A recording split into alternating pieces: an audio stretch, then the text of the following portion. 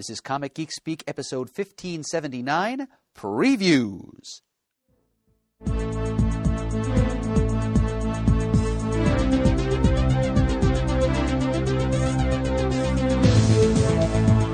Welcome to Comic Geek Speak. I'm Adam Murdo. I'm Christopher.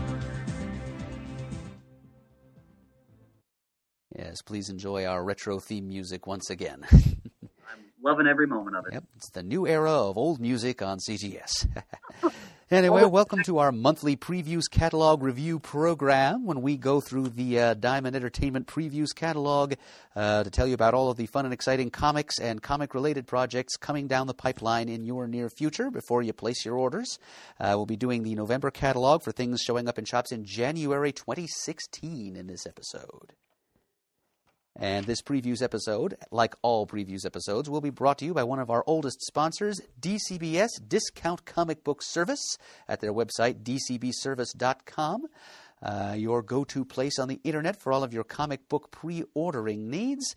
They are offering their usual battery of specials here, including the bundles that our late colleague Jamie D was so fond of. They're doing a 50% off deal on DC and Marvel hardcovers and trade paperbacks. It's becoming a monthly tradition for them now.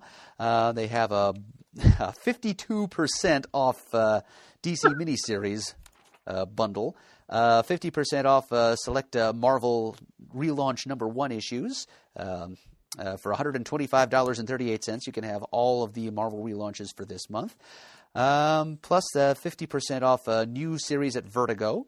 And a bunch of special 50% or more bargains on individual issues, which, where possible, will draw your attention to as the episode wears on. So, dcbservice.com, the LCS-challenged comic fan's friend.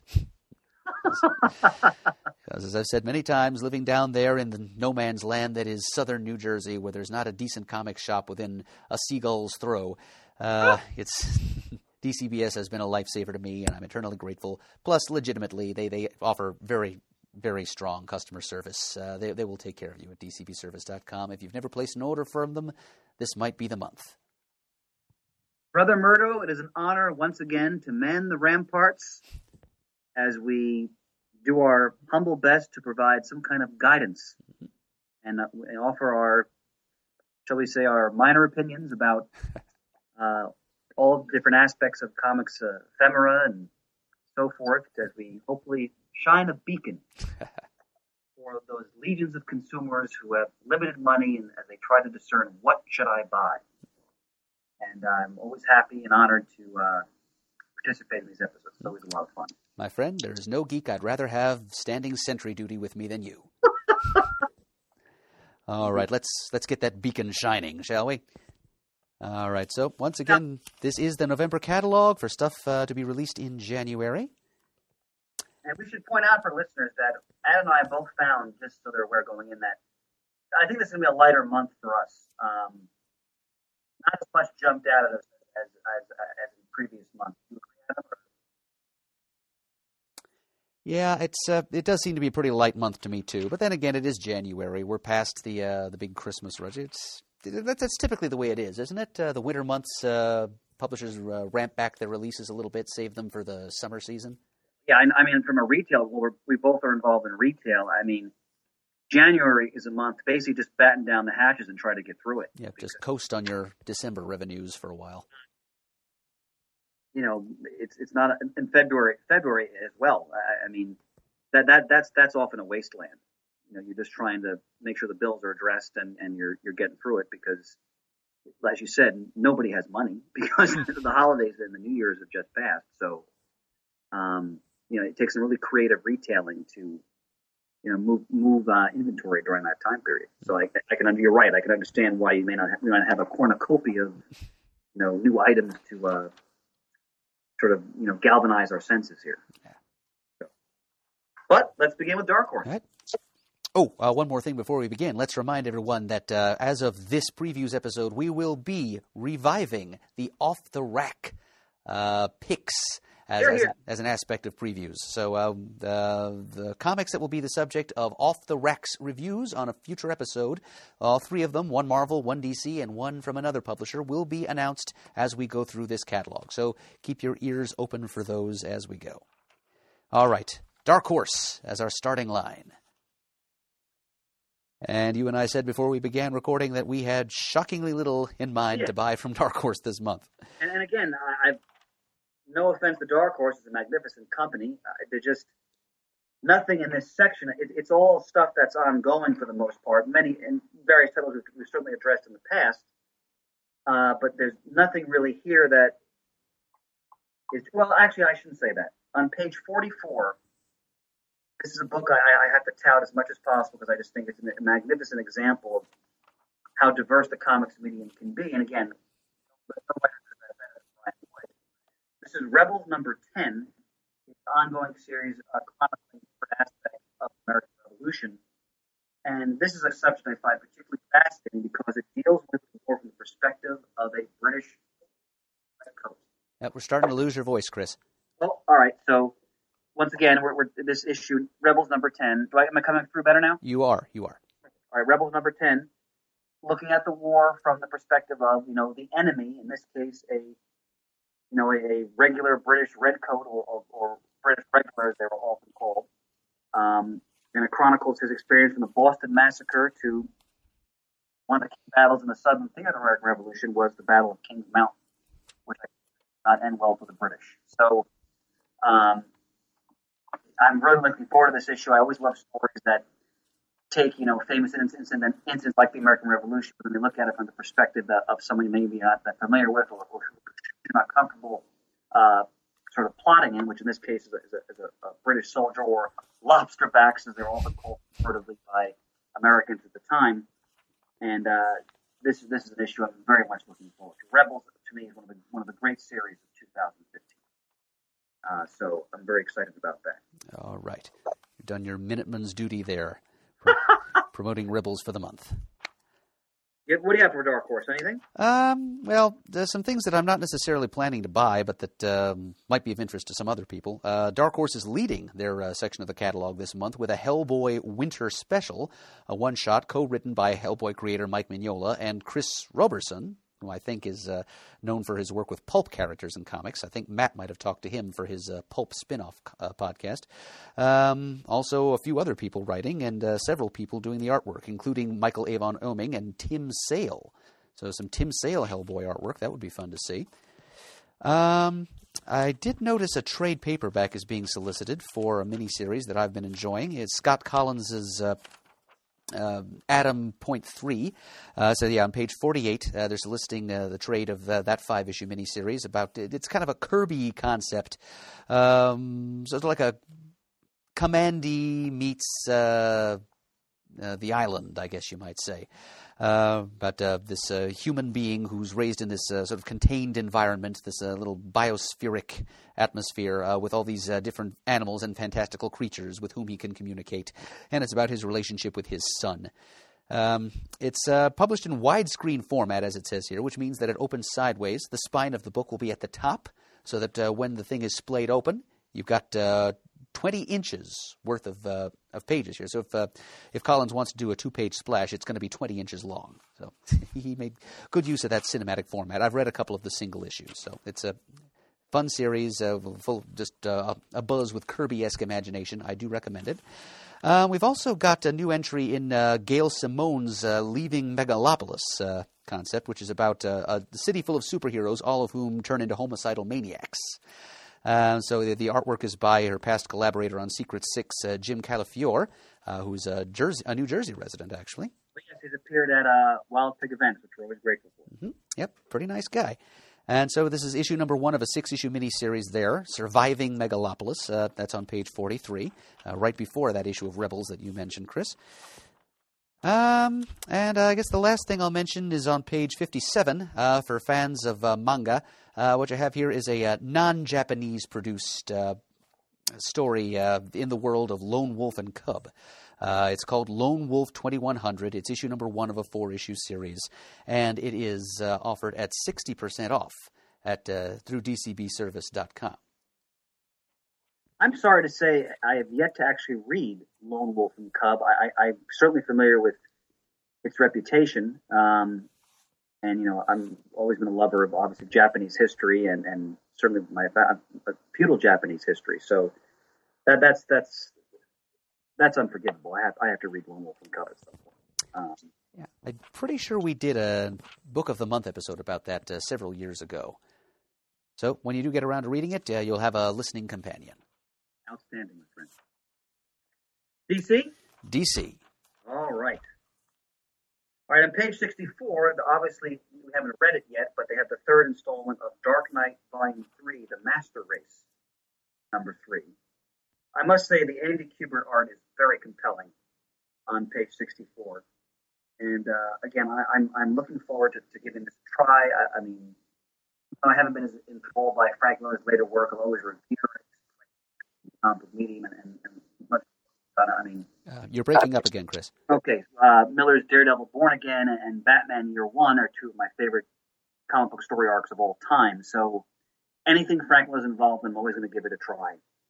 And he's writing this again with Brian Azzarello, so I'm interested to see how they're going to, I guess, conclude the saga of, the futuristic Dark Knight Batman. So no doubt we'll talk about that once the first issue is in our little hands.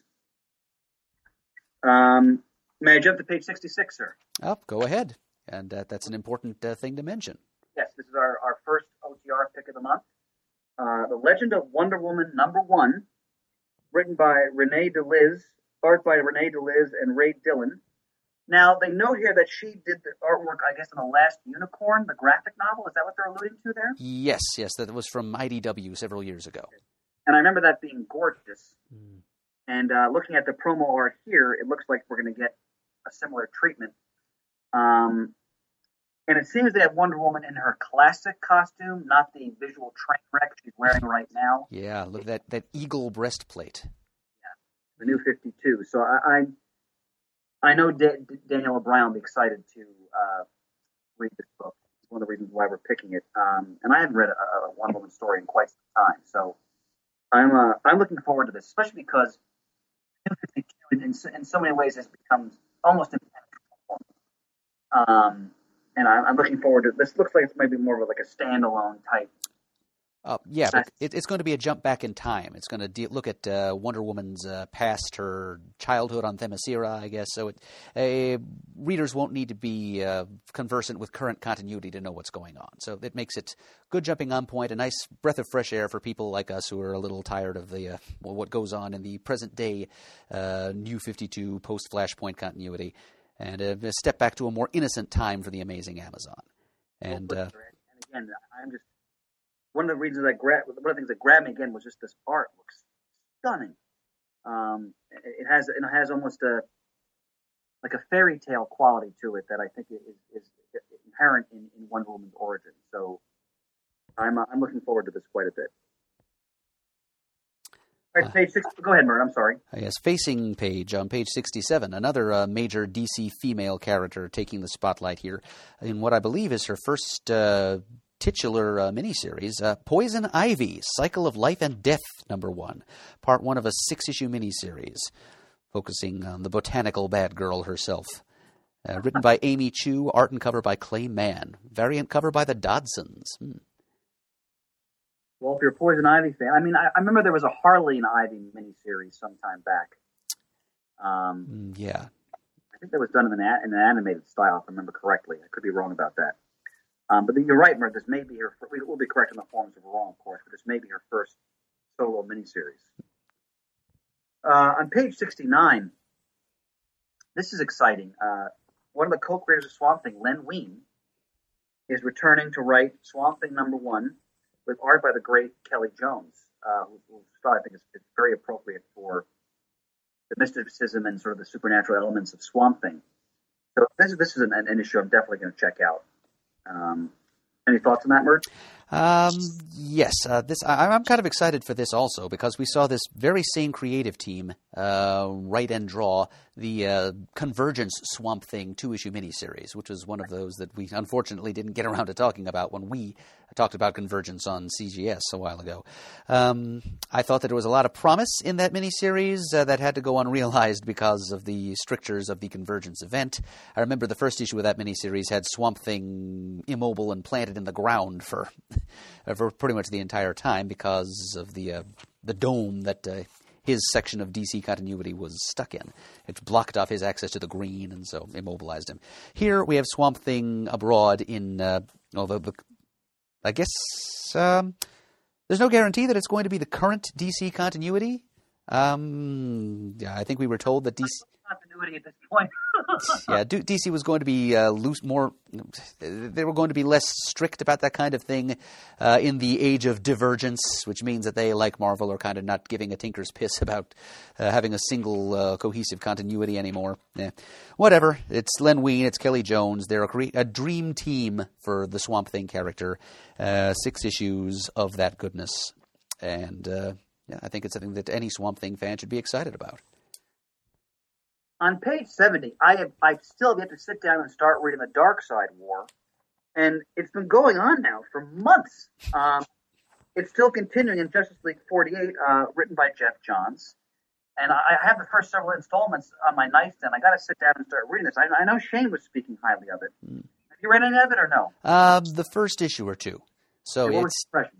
My impression is that I haven't read any further than those couple of issues because I'm still a little afraid of what I'm going to think about the treatment of the Monitor, or Anti-Monitor, I mean. You know, he's given an expanded backstory. Certain details provided by his creator, Marv Wolfman, are kind of swept under the carpet. Yeah, but what the hey, it's Darkseid versus Anti-Monitor. People who thought that Darkseid's role in the original Crisis on Infinite Earths was a bit of a cop-out. He kept to the sidelines, didn't even get involved in the main conflict. He's getting involved now. He's going toe-to-toe with the Anti-Monitor, and the Justice League is caught in the middle, as is their Earth 3 counterparts, the Crime Syndicate of America, who are some of my favorite characters ever. Yeah. So, yeah, I'm definitely buying this story. I'm not buying any of those tie-ins that they're starting to release. You know, those one-shots focusing on different characters as they merge their life essences with apocalyptian deities. Yeah, I decided to skip those, but I'm still buying and will eventually read the issues of the Darkseid War itself. All right, well, that's going to be on my list then, because I got to at least pick up the first few that are, again, sitting next to my bed. Because I've always admired John's work, and I love a great JLA epic crossover that's well executed. And so, Jason Fabok is an excellent artist, too. Terrific. Yep, he had a run in Detective Comics a little while ago that earned him my nomination for Best Inker of the Year in the CGS Best of Awards that year. Right. Now, I have nothing to say until page 82, so if you want to jump in the interim, please. Between... I notice on page 78 that Scott Collins has taken over as the artist on Justice League 3001. I don't know if that happened prior to this month, but it had been Howard Porter last I noticed. Correct. But I think I'm going to like his artwork even better. I love the feel of it in this promo piece they have here, and I know Shane has really been enjoying the book. And there's no bigger Giffen Demetrius fan than Shane, so looks good to me. Okay, go ahead and skip, Shane. Chris. I'm looking at page 82 just because I'm a sucker for the Dick Grayson Starfire romance. And Starfire number 8, which I've not been reading the book, but it's got an excellent team written by Amanda Connor and Jimmy Palmiotti, art by Emanuela Lupacino and Ray McCarthy, covered by Amanda Connor. And apparently Starfire has to decide between, rekindling her passion with Dick Grayson or a new love interest, and I'm just a sucker for that. And Danielle were here, no doubt she would be waxing rhapsodic about Mr. Grayson. So I may just try the single issue just to see what's going on there. By the way, I forgot to mention that apparently DC's variant theme this month is coloring books. Yes, adult coloring books are kind of a coming thing this year, aren't they? Yes, you get Marvel doing something with Deadpool, I think, in their previews, but. You get covers you can color. So, fun concept. What else you have for DC? Let's see. What else do I have for good old DC? Okay, well, there's this month's issue of Grayson, of course. Mentioned last month that Gotham by Midnight is coming to an end. Looks like a turning point in the ongoing Sinestro series. Sinestro number 19, page 104. Sinestro recruits a bunch of other DC Comics characters to his Yellow Lantern Corps, or Sinestro Corps, to fight off the Pale Bishop and his underlings, who have pledged to destroy all emotion. So people who like seeing different DC characters as lanterns, you'll see some of them in that issue. Take note. On page 109, we've got an issue of Scooby-Doo Team Up. It's a bi-monthly series. Featuring Scooby-Doo and the Super Friends Aquaman. Oh, wow. Teaming together. Don't have much in the trade section. I see the first of what I assume will be 2 trades of the Prez maxi series is on page 112. I've only read the first issue of that. I enjoyed it, but I have to get back to it. They have on page 116, they're collecting the Batmite, the recent Batmite series, and also the recent Bizarro series in trade format. Mm-hmm. We'll be talking about the first issue of that Batmite mini as an off-the-rack selection very soon. We will. And also on page 117, they're continuing to collect the original Birds of Prey series, which I know have a lot of Star Wars fans. This is the issues 1 through 8 in the Ravens one-shot, written by Chuck Dixon, art by Greg Land, Drew Garachi, and others. So if you're a fan of that series, you may want to pick that trade up. Remember, the Birds of Prey first appeared in a mini-series. Prey actually got their own regular ongoing series. Yep, so this is the beginning of the ongoing series they're collecting. And several more volumes to go before we get to the Gail Simone run, folks, if you're wondering. That's a good point, Murray. And on page 118, they have new editions of Identity Crisis. That trade, and also new, because it's the, 30th anniversary? From 1986 to 2016, yes. Yeah, Dark Knight Returns, so the new edition of that. And as we were just talking about it, on page 119, they got the Dark Side War Part 1 in a hardcover. Story's not even over, and they're already collecting the first part. 40 to 44, and DC Comics Divergence number 1. So, well, Murray, you'll appreciate this. On page 120, Justice League of America, The Silver Age, Volume 1. Oh, I do indeed appreciate it, Chris. So they have a softcover collection.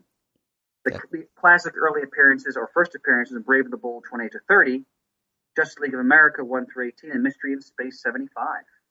That's a great collection. All for $20. That's a great value. Appreciate that even more. Excellent. They continue to chronicle Jeff Johns' Green Lantern run in the omnibus format. That's on page 121. They brought the Sword of Azrael back into trade paperback. How about that? The miniseries 1 through 4, and then the Denny O'Neil written series, which I remember enjoying, issues 1 through 6. So, interesting trades from the DC. Yeah, we've got the first volume of Secret Six, the new 52 series of Secret Six being collected, which I do recommend because it is. You're doing that, are you not? Yes. More humanization and characterization of villain characters. Plus a couple of twists that do involve well-known DC characters. We were a little critical of the first issue for not having enough recognizable characters in it. Turns out there are a few more hanging around than we thought. So I'm glad that I stuck with that book after its disappointing first issue. Subsequent issues have been better. Anything in Vertigo you want to mention? Not much that's new. I always like to mention Astro City from time to time. Page 124, issue number 31, gives us some background on the Living Nightmare, who's a great visual and has been kind of haunting the pages of Astro City from its earliest days. And finally, here in 2016, we'll be learning a little bit more about it. And I'm sorry to say that I've grossly fallen off the wagon when it comes to, not off the wagon, grossly fallen off the trail when it comes to Astro City, because I've read that book faithfully from its inception for years. I'm losing you, Chris. During the Dark Age epic of Astro City, I sort of lost lost the book, and I got to get back into it because I know so many great stories have been done up since then.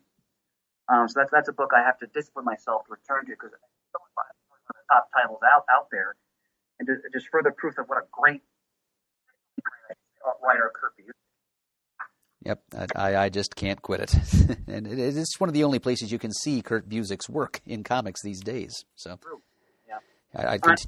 On page 126, we should mention that they are continuing to recollect the classic Why the Last Man series in the larger volumes, which collect, unlike the original trade, these collect larger swaths of the series. This is issues 37 to 48.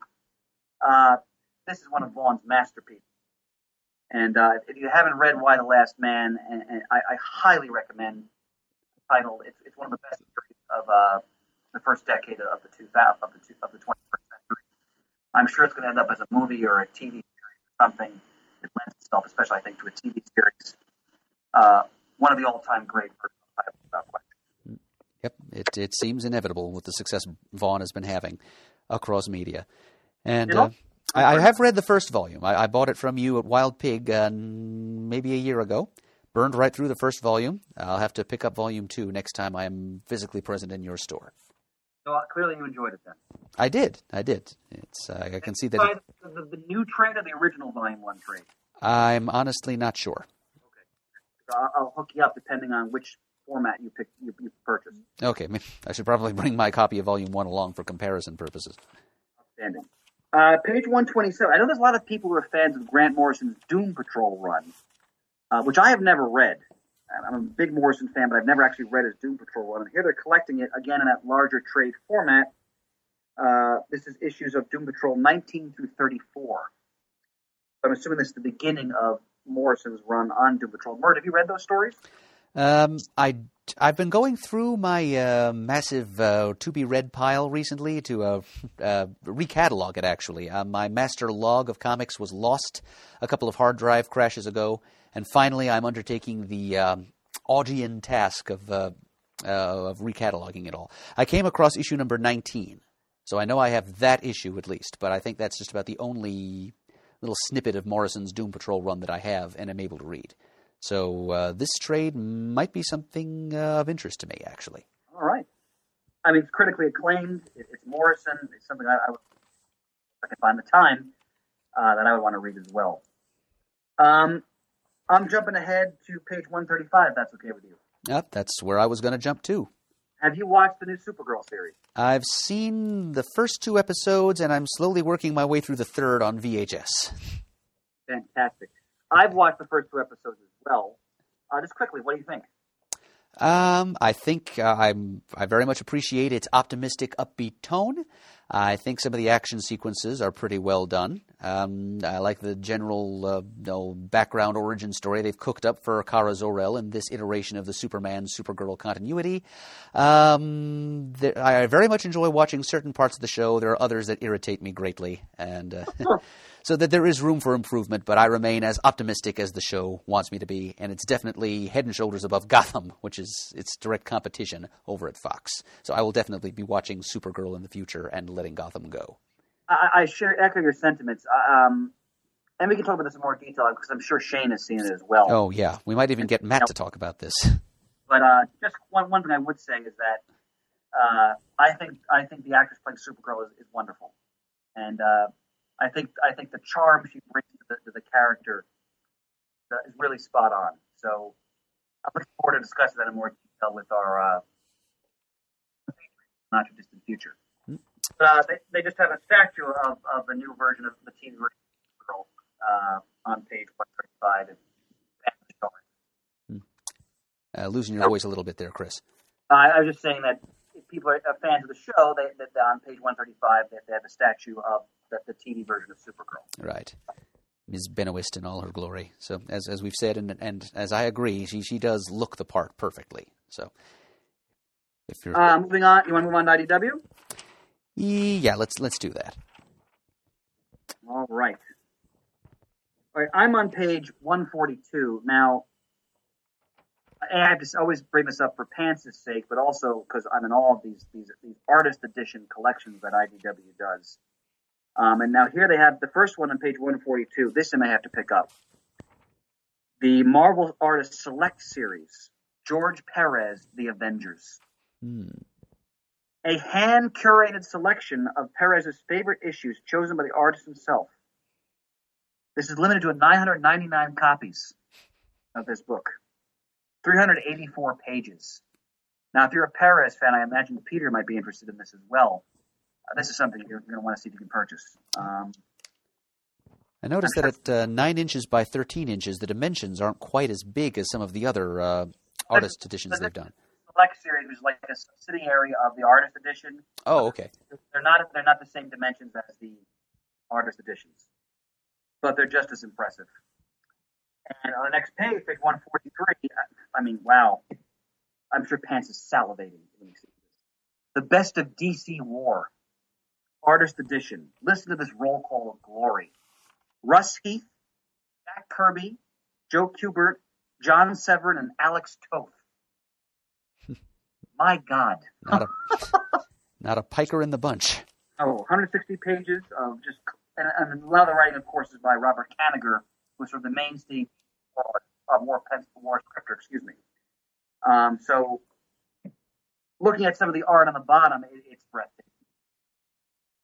We have our free comic book day sale, and I wouldn't be surprised if one or both of these books shows up in either our raffle or we might also even do an auction. So, look for those.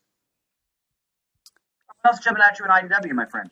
I'm kind of interested in Gutter Magic, a 4-issue miniseries on page 147 there. Appears to be an alternate reality crime fiction in a world where wizardry is a part of everyday life and where magic was used to win World War II. Huh. It kind of calls to mind, do you remember a series called Arrowsmith, Chris? Oh, I loved it. Kurt Busiek and was it... I think it's Pacheco. Yeah. Where they kind of melted the magic of World War I. Exactly. Great series. Loved it. Yeah, so this is appears to be a look at what a contemporary version of a world, what kind of 21st century we'd be living in now, going forward from a world where World Wars I and II were fought and won with by magic. So it appeals to me. I'm a fan of. The art by Brett Barkley is very impressive. On page 149, again, this is a shout-out for as much as Shane is for myself, Ghostbusters International, #1. I just love the concept. The Ghostbusters take their franchise and all around the world. It says here that there's something strange in the neighborhood, and whether that neighborhood is in New York City or Venice, Italy, the Ghostbusters will be there. So that sounds like it's going to be fun. Huh. Globe-trotting Ghostbusters. Yeah, I was kind of expecting at first that it was going to be kind of like Batman Incorporated, where they'd set up different franchises all over the world. But it sounds like it's just going to be, the usual core characters, the main guys, going around to these different exotic locations. Still, fun stories could be milked out of that concept. Absolutely. For me, the rest of IDW is stuff that's ongoing, so I have nothing else to say. But how about you? Well, I'm seeing a trade here for Mark Waid's Insufferable artwork by Peter Krause, who drew the Power of Shazam series in the 90s that I enjoyed so much. And it's about a kid sidekick who grows up to be an ungrateful, egotistical brat, and the strained relationship between him and his former hero mentor as they try to work one last case together in the present day. It's clearly a Batman and Robin analog situation. And so that's entertaining reading. It's a digital first thing, and now it's being offered in trade. Oh, and then on page 169, we've got a trade of the Dirk Gently, The Interconnectedness of All Kings, the Douglas Adams concept, the first issue of which we just talked about in our Off the Rack episode a little while ago. So there you go. That trade will be reaching stores in just a couple of months from now. And as I've already said, based on the first issue, I heartily recommend it. Page 170, I'm definitely getting this. Comic Book Apocalypse, The Graphic World of Jack Kirby. A catalog companion to the exhibition Comic Book Apocalypse at California State University, Northridge, fall 2015, featuring essays on the brilliance and diversity Jack Kirby brought to his work. A rare opportunity to view an amazing selection of the Kirby art that was displayed at the exhibition. Essayists include Glenn David Gould, Diana Schutz, Howard Chaykin, Carlos P. McNeil, and others. Definitely buying that. Look at the artwork. Oh, incredible. Yep, I'm looking. Let's see. What else in Variety W for you, my friend? Well, on the very last page of their section, page 174, yeah, speaking of adult coloring books, Eric Shanower, who is my go-to, to me, he is the yellow brick standard of Oz artists in comics, and he's produced an Oz-themed adult coloring book, 64 pages, $10, and that is what Oz sequential art should look like, in my humble opinion. That's gorgeous. Even in black and white, where I'm supposed to supply the colors myself, it'll still be pretty to look at. I'm sorry, I meant to say it's safe to say you'll be ordering. Say that again, Chris? Safe to say you'll be ordering that book. Well, I don't know. I'm not that into coloring, but if I were, this is the first coloring book I would order, definitely. You have anything else for IDW? Yeah, I'm good. All right, then. Image it is. All right, well, they start with The Walking Dead is reaching issue 150. As I've commented before, I stopped reading and I thought the book jumped the shark. So I can't comment on that, but for those of you who are fans of the series, I'm sure that's going to be a key issue. Let's see here. Image is, well, the book that they're touting the strongest this month appears to be a new series called Cry Havoc, as in Cry Havoc and Let's Slip the Dogs of War, because this is about a lycanthropic soldier.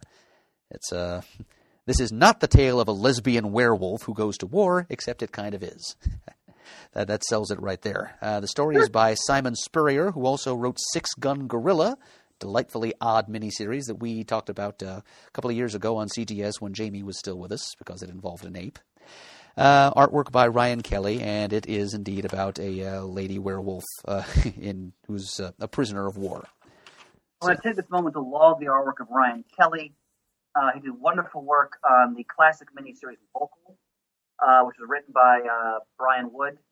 He also did work on the wonderful New York 4 miniseries that appeared in DC's brief. I think it was the Minx Digest series several years back. He's an artist whose work I really enjoy. And looking at the promo pages on pages 178 and 179, he clearly has not lost his touch. So happy to hear that.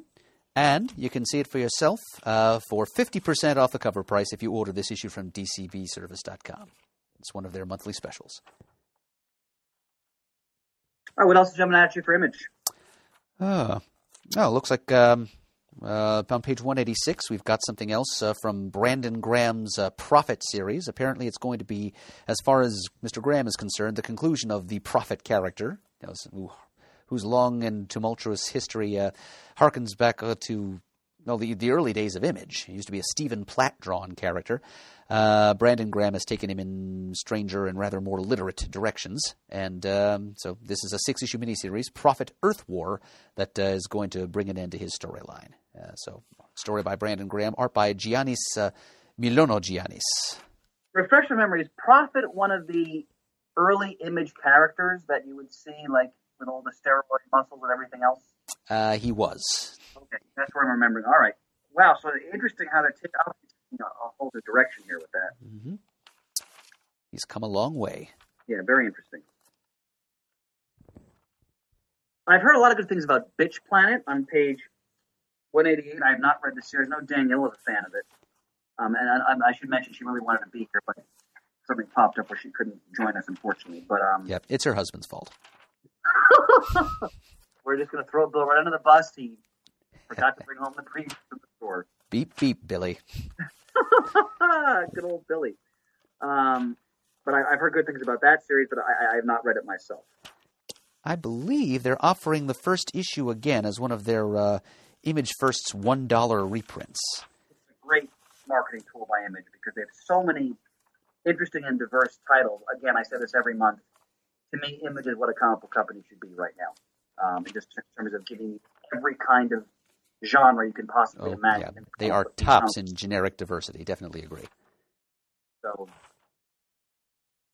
absolutely indeed. What else for Images? Again, a lot of these are ongoing series, many of which are excellent that we've talked about many times. Mm-hmm.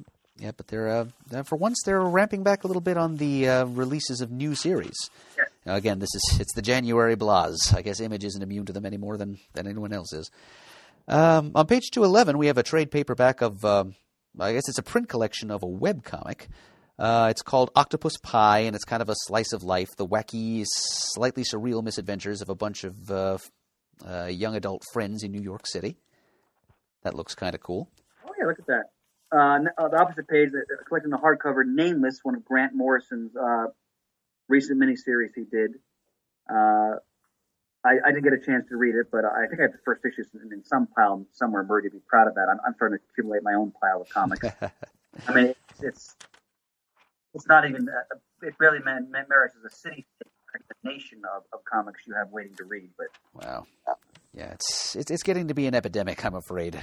Yes, and I'm patient zero, baby. On page 214, I know Bill. Let's bring Bill in the more positive light on this point. Let's.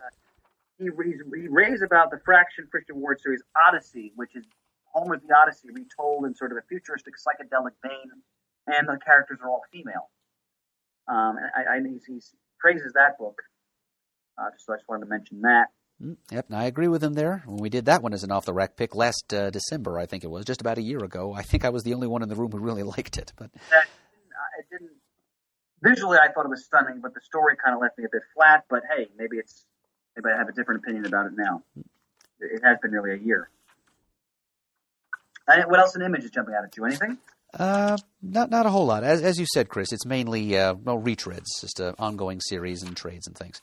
One thing I would mention, if you're a fan of Saga, which for me is the finest comic out today, I say that all the time. On page 207, they have a new Saga T-shirt, Burning Heart.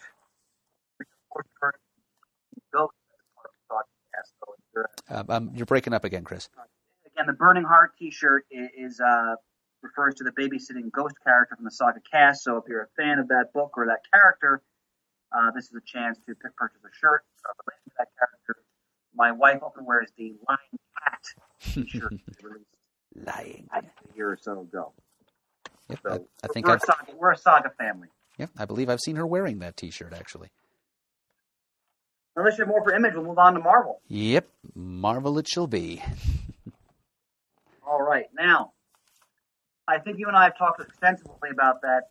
Marvel is becoming more and more impenetrable for us when it comes to kind of going through what's in their catalog every month. For me, I don't necessarily mean this is a negative. It's just not my cup of tea. More and more continuity is just gone. Every month they're launching more number one issues. What do you think, Adam? I think that, well, as you said, I think Marvel is not... I think they're actually kind of encouraging confusion about their continuity at this point. I think both of the big two companies are. And Marvel in particular, their strategy is to just bury the casual consumer under an avalanche of number one issues, each of which offering ostensibly a convenient jumping-on point, but a jumping-on point to what? It's like each series is its own little reality these days, which is not to say that there's no intertitular continuity at Marvel these days at all. It's just become very confused and by design. I think Marvel and DC are doing this to discourage anyone from even trying to keep track of all of this anymore, and hopefully just enjoy each story for what it is on an individual basis. And especially when you think about the impact of multimedia now, especially with Marvel Cinematic Universe and their TV universe, I can understand where they're coming from. Just as an old timer like myself, I love the continuity, but it's a whole new world in that sense. Having said that, there's certainly some titles in here I'm interested in, although not that many, to be frank. We should mention on page. Sorry, there I lost my. Let's. Which page are you looking at, Chris? I'm looking at page 12 and 13. Okay.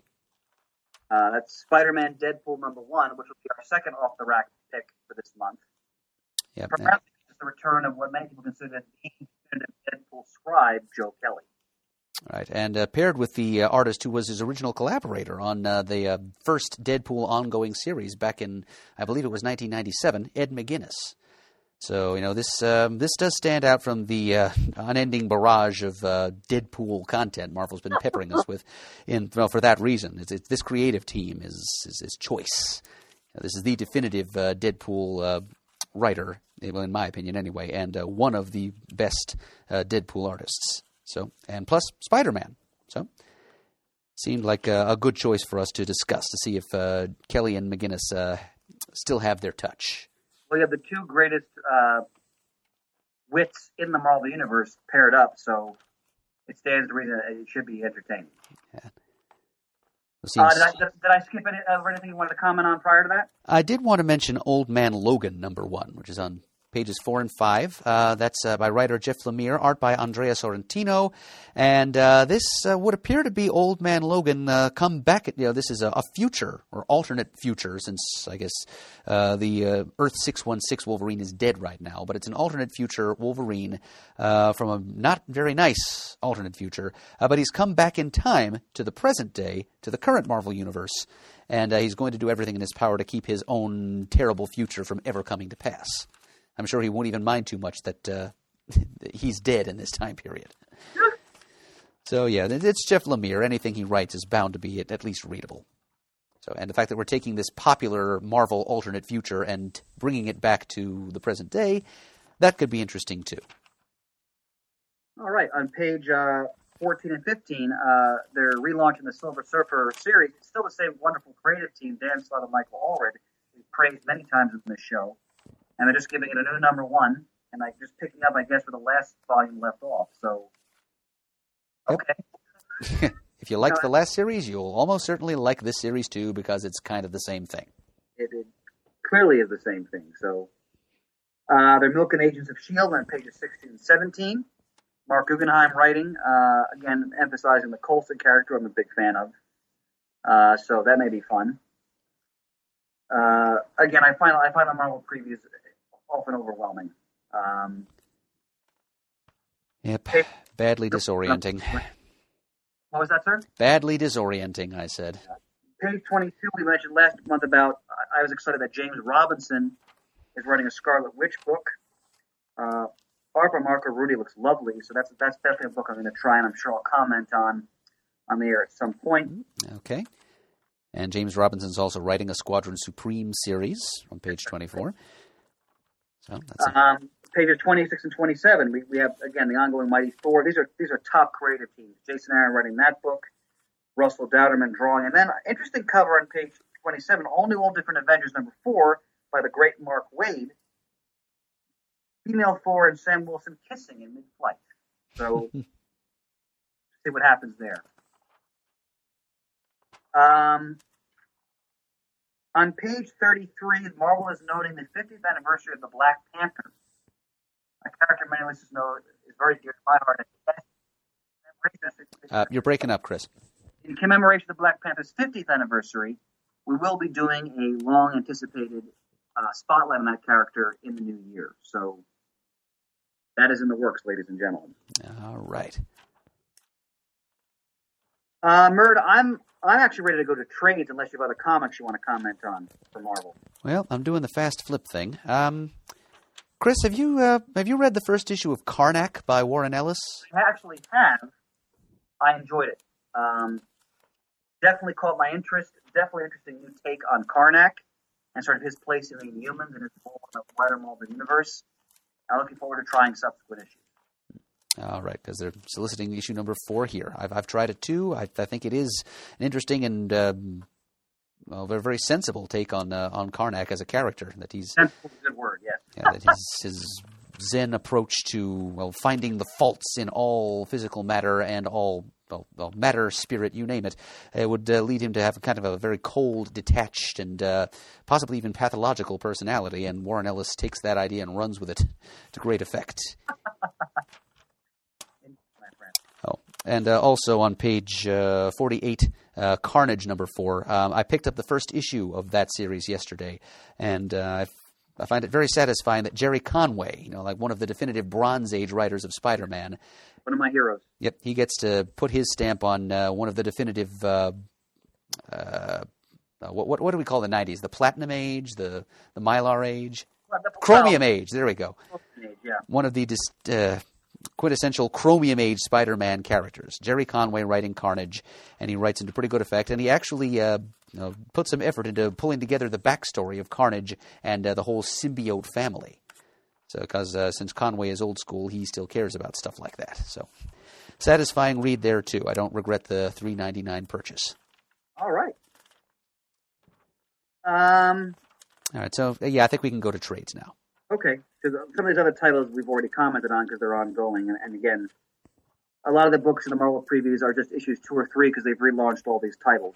So, well, I should mention, Merritt, on page 71, you get to see the sort of the club of magicians we commented on in our previous OTR episode about in Doctor Strange. Mm-hmm. Yep, like I said, the strange bedfellows together again, minus Dr. Druid.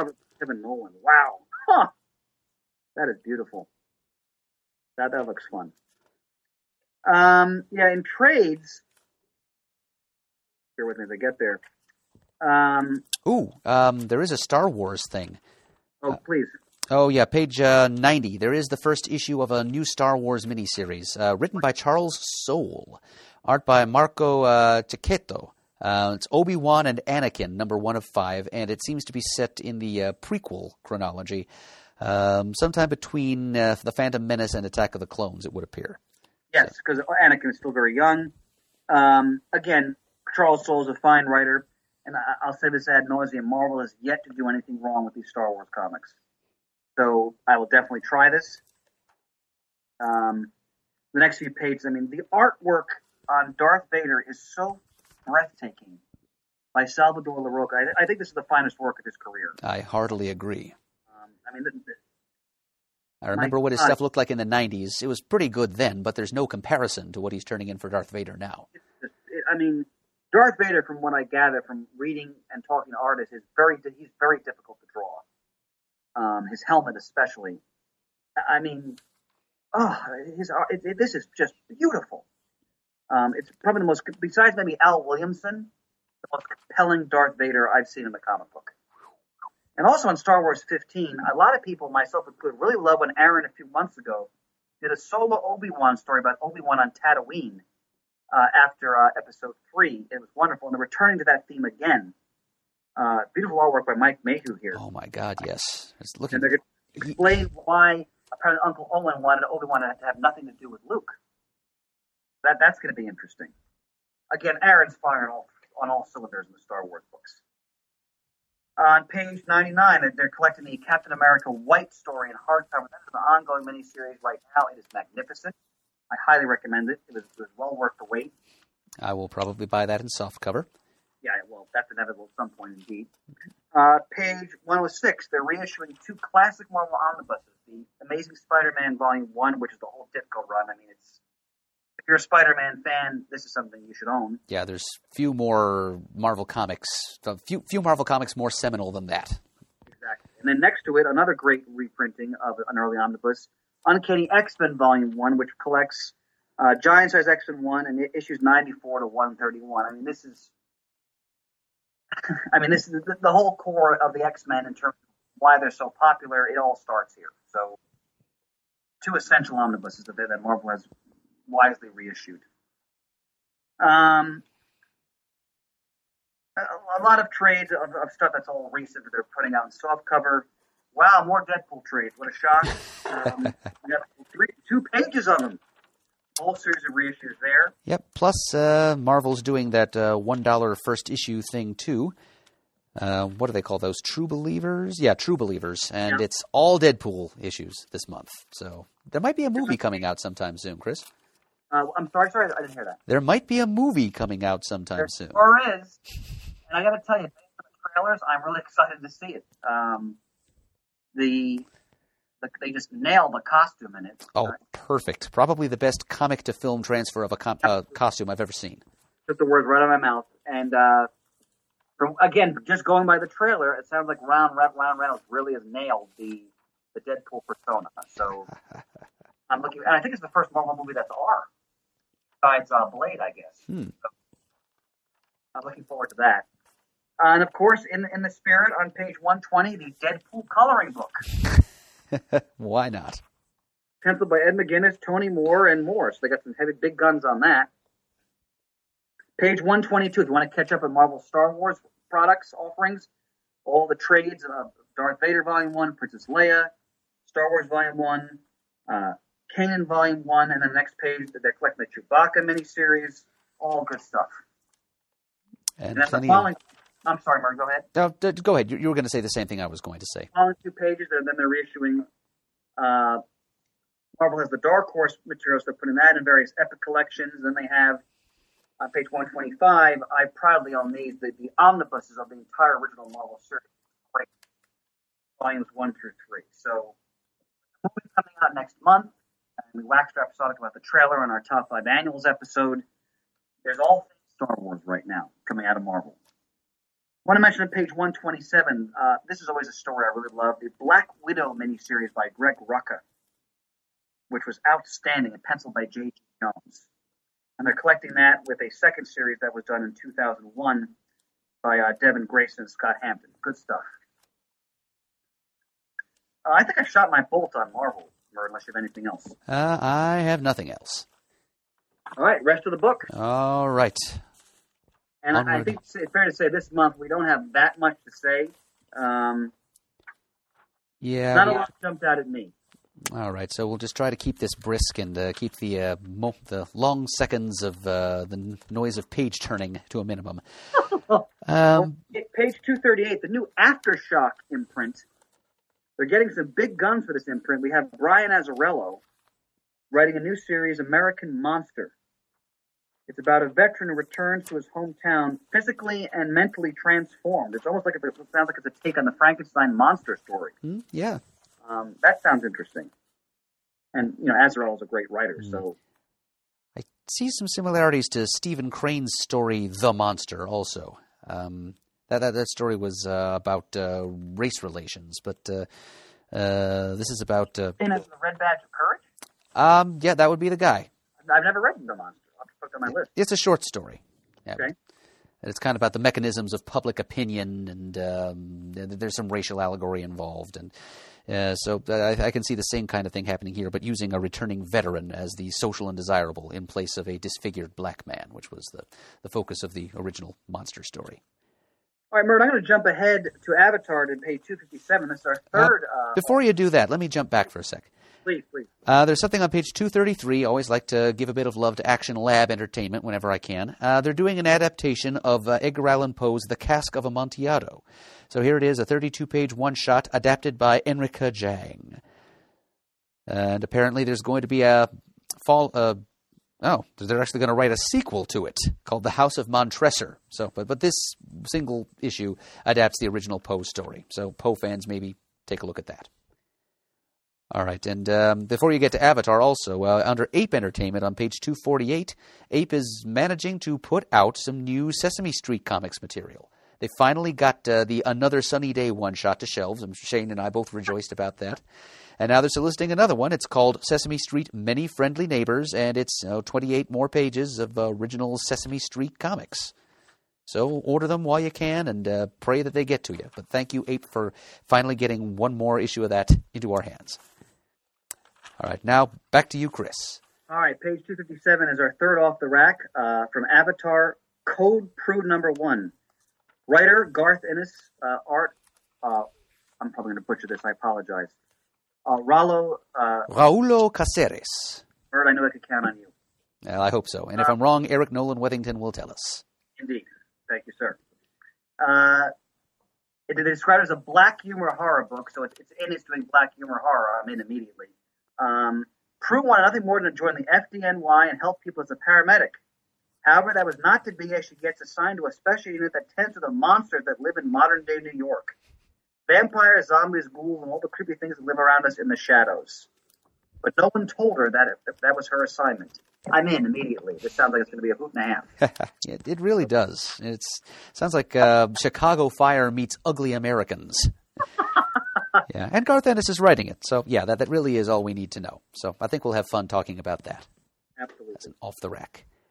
On page 261, just the other side of the Avatar listings, a little something from Bergen Street Press. It's the third volume in a series of graphic novels by Michel Fiffe. It's called Copra, And simple high concept of this is it's an independent comics, like rated R take on Suicide Squad.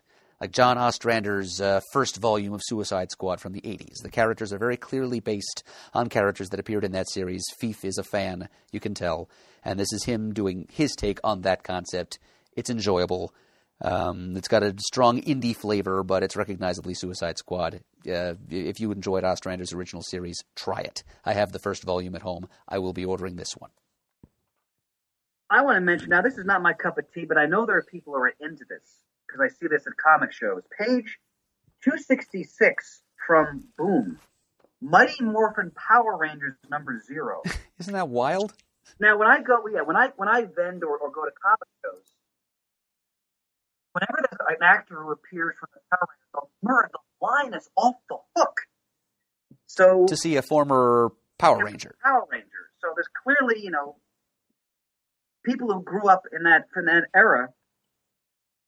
And that was the 1990s, wasn't it? The early 1990s. I want to say it was 1991 when it first came on Fox. I think Matt and I were in 7th grade, just a little bit too old to care. But people who are a little bit younger than we were, this was kind of a generational watershed moment in TV entertainment. It was phenomenally popular.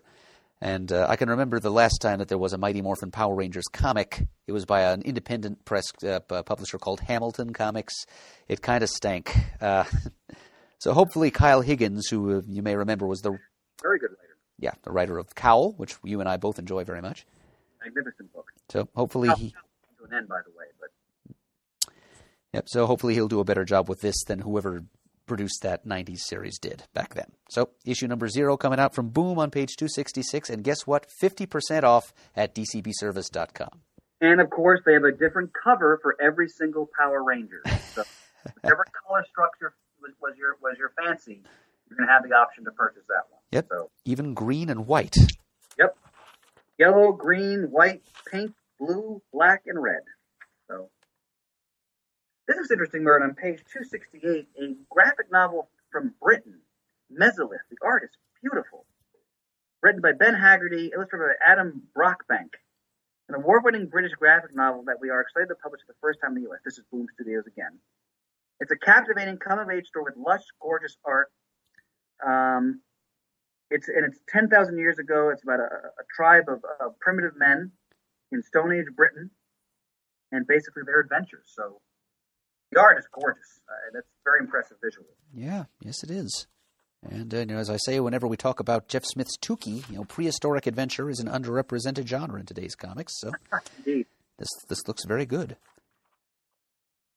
Forgive my page turning. I'm just kind of moving through. Well, I've got something on page 271 for you Cartoon Network Adventure Time fans. We've got an Ice King solo miniseries, issue #1, written by Emily Partridge, a storyboarder who has worked on the cartoon series in question and also did work for Cartoon Network's Clarence. She is writing the story of, it's a story about the Ice King, the sort of tragicomic antagonist. He's this wacky, girl-crazy wizard who uses ice magic to kidnap various princesses. Many times my boys have watched the show. Oh, so you are familiar with Adventure Time, Chris? My boys don't watch as much as they used to, but they still do on occasion, and June still reads the comic. So I've sat through many episodes, and I must say I appreciate how bizarre the show is. It operates on so many levels. Yes. It's fun. Yeah. So there's a definite stratum of tragedy in Ice King's background, as you must know. If I remember correctly, isn't he from the time when before this whatever apocalypse happened in this world? Yeah, he's from our time. Yeah, he was an archaeologist named Simon who got his hands on this magic crown that gave him ice powers and allowed him to survive whatever apocalypse happened, but slowly drove him insane. Right. I'm jumping ahead to page 291. This is sort of like a runner-up for Off the Rack for indies. Devolution #1, Rick Remender, top flight writer. Art by Jonathan Wayshak, colors by Jordan Boyd. Now, this is on Earth, virtually every living organism has devolved except for a handful of Homo sapiens, and the whole world is descended into chaos, essentially, and tribalism. And it's just about how this remaining band of Homo sapiens try to figure out how they can reverse this process to return evolution back on track. So the art is fantastic, and it sounds like it's going to be immensely fun. Yeah, So definitely give this book a try. Yeah, Rick Remender writes high-concept sci-fi adventure very well. Very smart man. And so the first issue is 50% off at dcbservice.com. Now, Mert, unless you want, I don't want to jump too far ahead of you. I have nothing to say until page 320 when we get to Fantagraphics, but if you have something before that, please. All right, let me take a quick step backwards to page 290, just before Devolution. Daryl Makes Comics, a company brought to us by Daryl McDaniels of Run DMC. If you've been anxious for some hip-hop heroism in your comics, they're releasing the second in a series of graphic novels entitled DMC, about an inner-city vigilante who's inspired by hip-hop music. The character was originated by DMC and is created by other creators. Well, the comics themselves are created by other creators. You have a single issue, number 1.5, which bridges the gap between the two graphic novels, and that's 24 pages for $5. And then the second graphic novel is being solicited here. So if you're a fan of the old school, hybridized with superheroics, that's couldn't do better than that. Mind if I jump ahead to Fantagraphics? Make your move, Chris. All right, page 320. I always like to point out when Fantagraphics does one of their magnificent EC hardcovers, where they pay homage to various artists from the legendary EC pantheon of the 1950s. And this one is Reed Crandall. On page 320, The High Cost of Dying and Other Stories by Reed Crandall and Al Feldstein. And this is Crandall writing and drawing science fiction, horror, crime, psychological terror. The production value on these books is so beautiful. I just love looking at them on the bookshelf in my store. I mean, Fantagraphics does a top-flight job in packaging these books and giving the EC artists the tribute that they deserve. Comics in the American comic book medium. So, highest recommendation. They're magnificent stories. They'll look damn sad on your bookshelf. So, high praise for that. Yep, some real high-class horror there. I was going to jump ahead again, and again, Mert, please jump back if necessary, to page 339.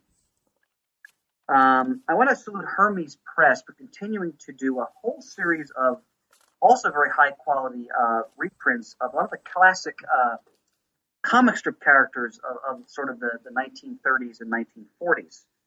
You've got Buck Rogers, the complete Murphy Anderson, the Phantom, the Charlton years, Buck Rogers, the Gray Morrow years, which is actually from later in the 20th century, Johnny Hazard. This is great stuff. Again, we mentioned the Phantom, Brenda Starr. Again, we should always remember where our wonderful, funny books come from and pay homage to that history. And a lot of great stuff that Hermes Press is doing there. Mm-hmm. I'm glad they're doing their part for to archive our cartoon history. Yep, absolutely. All right, I am going to make one of those back jumps you recommended I make, Chris. Just a quick jump back to page 336 to let fans of Witchblade know that she's crossing over with one of Graphic India's characters, Devi, for a Devi Witchblade one-shot, co-written by Ron Mars, who has been the major Witchblade writer for the past several years. And a fine writer. So, there you go. There's a 48-page little one-shot teaming up those two characters. That could be fun. See what Witchblade makes of a world of Indian mythology.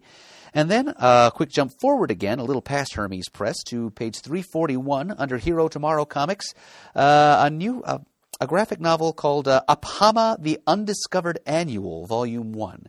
Sounds like really weird kind of Bronze Age style superheroics in kind of a Peter Parker or Ronnie Raymond vein, about a young second-generation Hungarian-American who works as an ice cream truck driver who comes across the totemic spirit of a species of animal so secret and so powerful no one's even heard of it.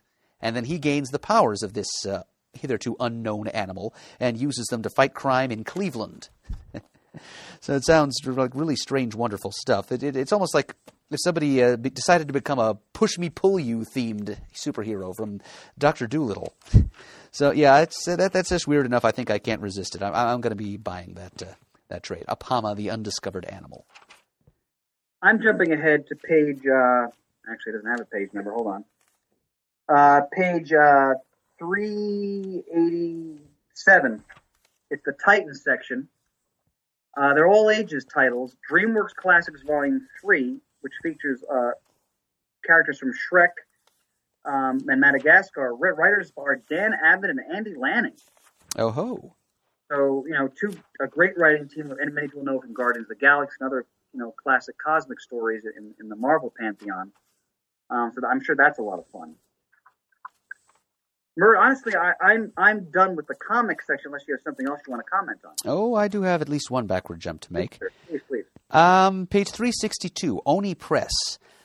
We have here a collection of a webcomic called Graveyard Quest, created by Casey Green. Again, someone who's done work with Cartoon Network in the past. He's worked on the Cartoon Network's regular show and also on the comic book of the same name based on the show from Boom Studios.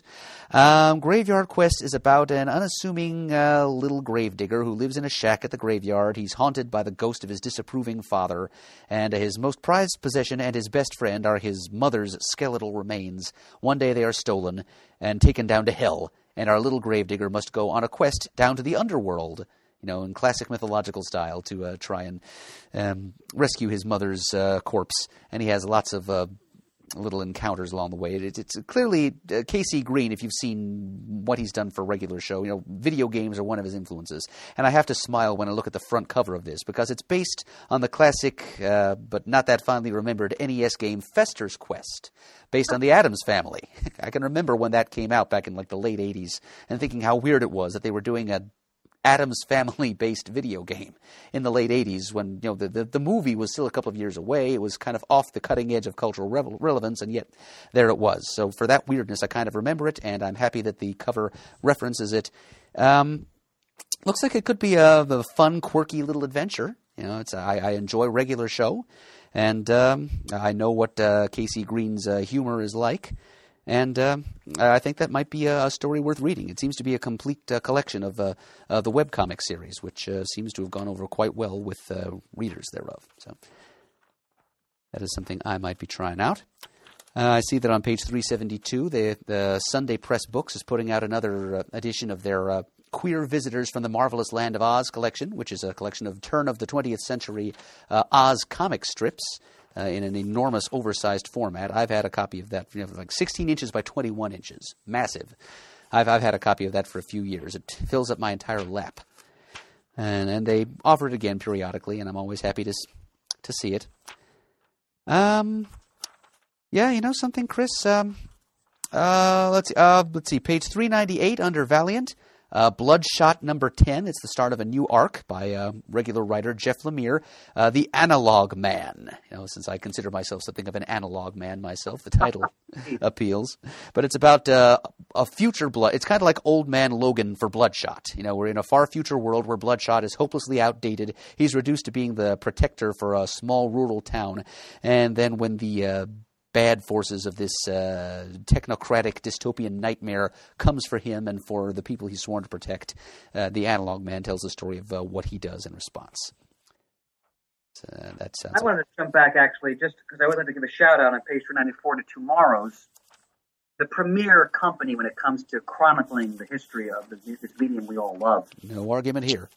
These are reissues, but they're all great books. I have them all in the shop. The Flash Companion, which chronicles the history of the Flash. Modern Masters Volume 9, the great Cliff Chang, who was a wonderful guest at Wild Pig a couple FCBDs ago. And the Quality Companion, which addresses the Quality Comic Company, which I know Murd is very fond of. Oh, such a treasure trove of great Golden Age characters came out through that publisher. So any kind of All-Star Squadron fan really ought to have a copy of the Quality Companion. And speaking of history, if you jump ahead to page 432, the Taschen publisher, the magnificent work they do, chronicling the history of the Big Two. They're reissuing here their tremendous DC Golden Age, Silver Age, and Bronze Age collection, which I highly recommend. If you're a fan of the history, the artwork, these are all edited by Paul Levitz. He writes essays in them. There's interviews, tons of magnificent reproductions of covers, original art. Each book is $60. Taschen produces beautiful, high-quality hardcovers. Across that, on the same page, 432, and I really vouch for this book. This, if you want to get a great Christmas birthday Marvel fan in your life, 75 years of Marvel from the golden age to the silver screen. You recall a couple of years ago they did. You're breaking up again, Chris. Okay, you recall a few years ago they did the DC version of this book that Taschen did, which actually had a carrying case because it was so huge. And this is the Marvel version of that. $200, worth every penny. And first of all, it's edited by and written by Roy Thomas, who was there virtually at the beginning of the Marvel age. So yes, he's made his share of Marvel history himself. So that's a fantastic book. On page 433 for the kids, DC Super Friends Super Pets, Little Golden Book. Memories. Look at that cover, Merd. I'm looking at it. I'm looking at the spine. That distinctive golden book spine treatment. That's great stuff. Now, one thing I wanted to point out, I thought of you and Shane. Actually, before we get into that, in the magazines, Merd, I thought of you immediately on page 441, Alter Ego 138. Earlier in the year, you did those magnificent Captain Marvel spotlights. Yes, I hope to get back to those one day. We look forward to it at your leisure. Harlan Ellison holding forth on Captain Marvel and the Monster Society of Evil. And co-creator of Captain Marvel, C.C. Beck, writes about the infamous Superman Captain Marvel lawsuit of the 1940s. You're breaking up again, Chris. Okay, I apologize to the listeners. We're having some sound issues. But Alter Ego 138, again, I myself, this is a great issue all about Captain Marvel. Harlan Ellison commented on Captain Marvel and the Monster Society of Evil, which, of course, is the third part. And C.C. Beck in the Flipside False Collector of America, writing about the Superman Captain Marvel lawsuit saga of the 1940s and 50s. That's going to be a great issue of Alter Ego. That's a perfect example of why Tomorrow's is the indispensable company when it comes to comic book history. So, looking forward to that. Amen and amen. And I wanted to point out, Murray, on page 449, they have a great Thanos Come and Get Me Black t-shirt on the Gauntlet with planets behind. That's right up your alley. Mm-hmm. Yeah, it's a cover image from, one of the later issues of the series. And I wanted to point out this, I thought of Shane, on page 465, Disney The Muppets, Marvel's Muppet Select Action Figure Series #1 assortment. So, yep, there will be Muppet figures on the market once again. Yep, got Fozzie, the Fozzie Bear, Scooter, Gonzo, Kermit with the mandolin, and is that Baby Kermit? That's Robin, his little nephew. That's right. Okay. And with him, Bean the Bunny, Henson-created character from the 80s.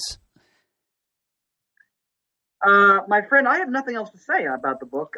Not much in the back is jumping out at me. Usually I like to comment on some ridiculous toy or import or tchotchke, but there's not that much that's, group. Oh, actually, I shouldn't say that. Page 46. Wait, this is perfect. Wait, I take that back. That there's nothing to comment on. Page 46. They have Planet of the Apes in a Che Guevara style.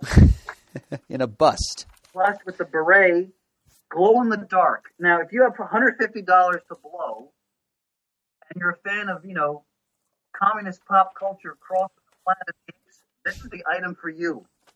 What will they think of next? Kind of a niche fandom, I have to say. And above that, this is beautiful. If you're a fan of the... And actually, Yvonne Craig just passed away, actually. Oh, yes, she did, just earlier this year. Batman 1966, a Batgirl 1/5 scale resin statue. That looks gorgeous. It's $150.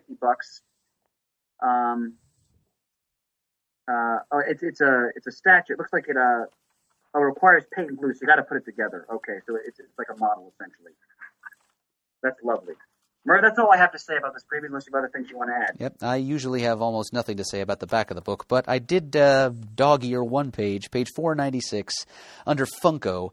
They're offering, and it's as part of their Vinyl Idols line of toys based on movie characters, they have Young Frankenstein figures in black and white.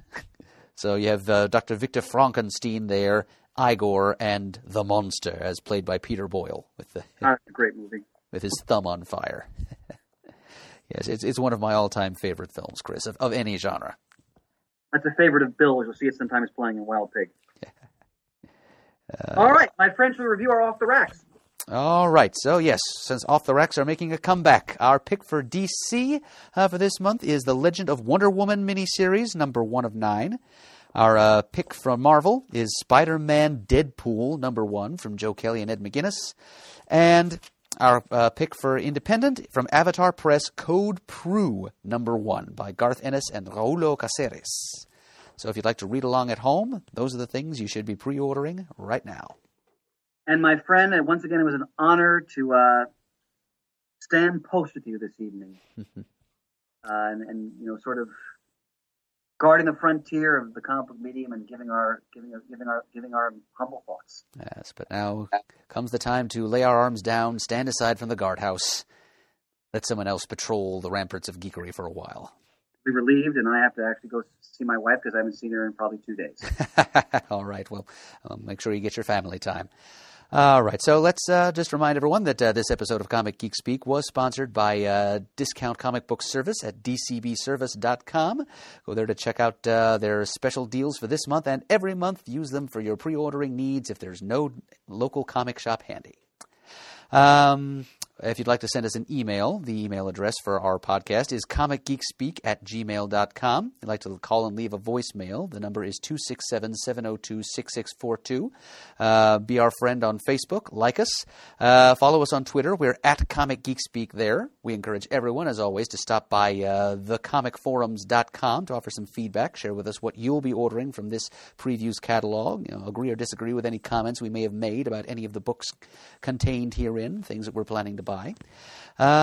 We'd like to thank everyone who has donated to the show. We really appreciate it. Couldn't do the show without you. And as always, we are uniting the world's mightiest heroes, one listener at a time.